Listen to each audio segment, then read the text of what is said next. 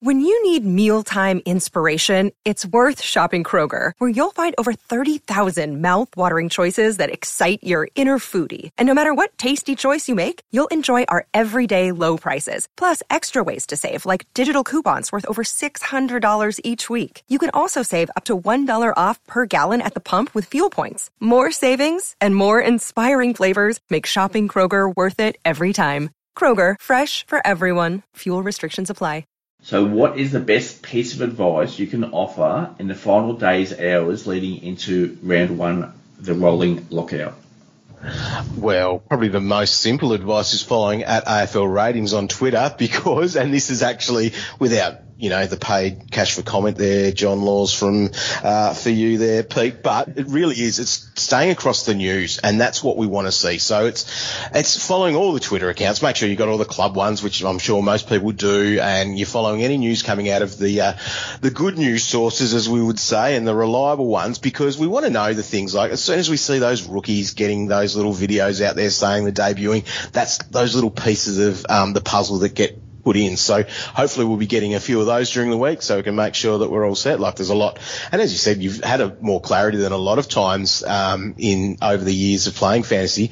Hopefully we see those so we're not stressing too much around that, and we've got our structure based on our rookies, because I'm a big believer of rookies dictate your structure all the way through. So, staying across the news. Any little niggles might just change some things.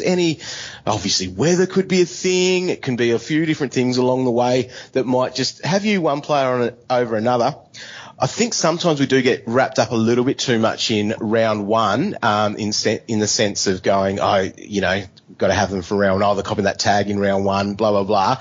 Yes, that is a flag and that is a massive thing, but you still do need to look at a bit of a bigger picture at times as well, just to make sure that you're not just jumping at any shadows there. But staying across the news is probably the biggest thing. And then just being across the times of stuff. So knowing, for example, on Wednesday at 6:20, we're going to get the teams for the Tigers and the Blues.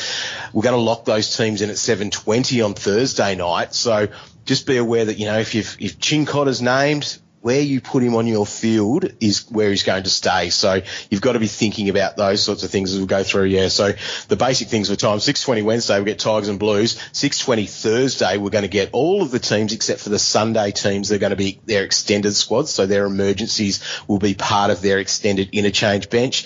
And those hours before, in the hour before each game starts, we'll get our finalised teams, but also the subs. And I think a big reminder for people is that the subs will be coming from the emergencies. So they won't be coming from the bench like we had in our the first iteration of the sub rule, which was hell, because we had our bench of 4 and one of the subs were coming from that. So we would look at our teams named there on a Thursday night. You'd have your 4 players on the bench and one of those was going to be subs. So that added an extra layer to things of trying to work out which player is going to be the sub player. So at least we've got the clarity around the fact that they are coming from the emergencies. So, however, I will not be surprised whatsoever if that changes, if we've got someone like, a Chris Scott. I'll just use him as an example. I'm not sure why I'd use him as an example in this, is that their sub could potentially come from, a bit of a late change switch, and then that guy that might have initially been named in the 22 could end up being the sub. So let's hope that doesn't happen. And if it does, I'm going to give Gill a call, I reckon, and say we need some big fines for those things. I guarantee you that's happening with Chris Scott this year. He found out last year, and he didn't even know. He said it in a press conference that, the changing of the emergencies, you don't even have to give an excuse these days. So now that he knows he has another weapon or whatever, late change, and obviously making his opposition think a little bit more, he's definitely going to use that this year, and that could be really impactful for the sub. So Chris Scott obviously is a big watch there.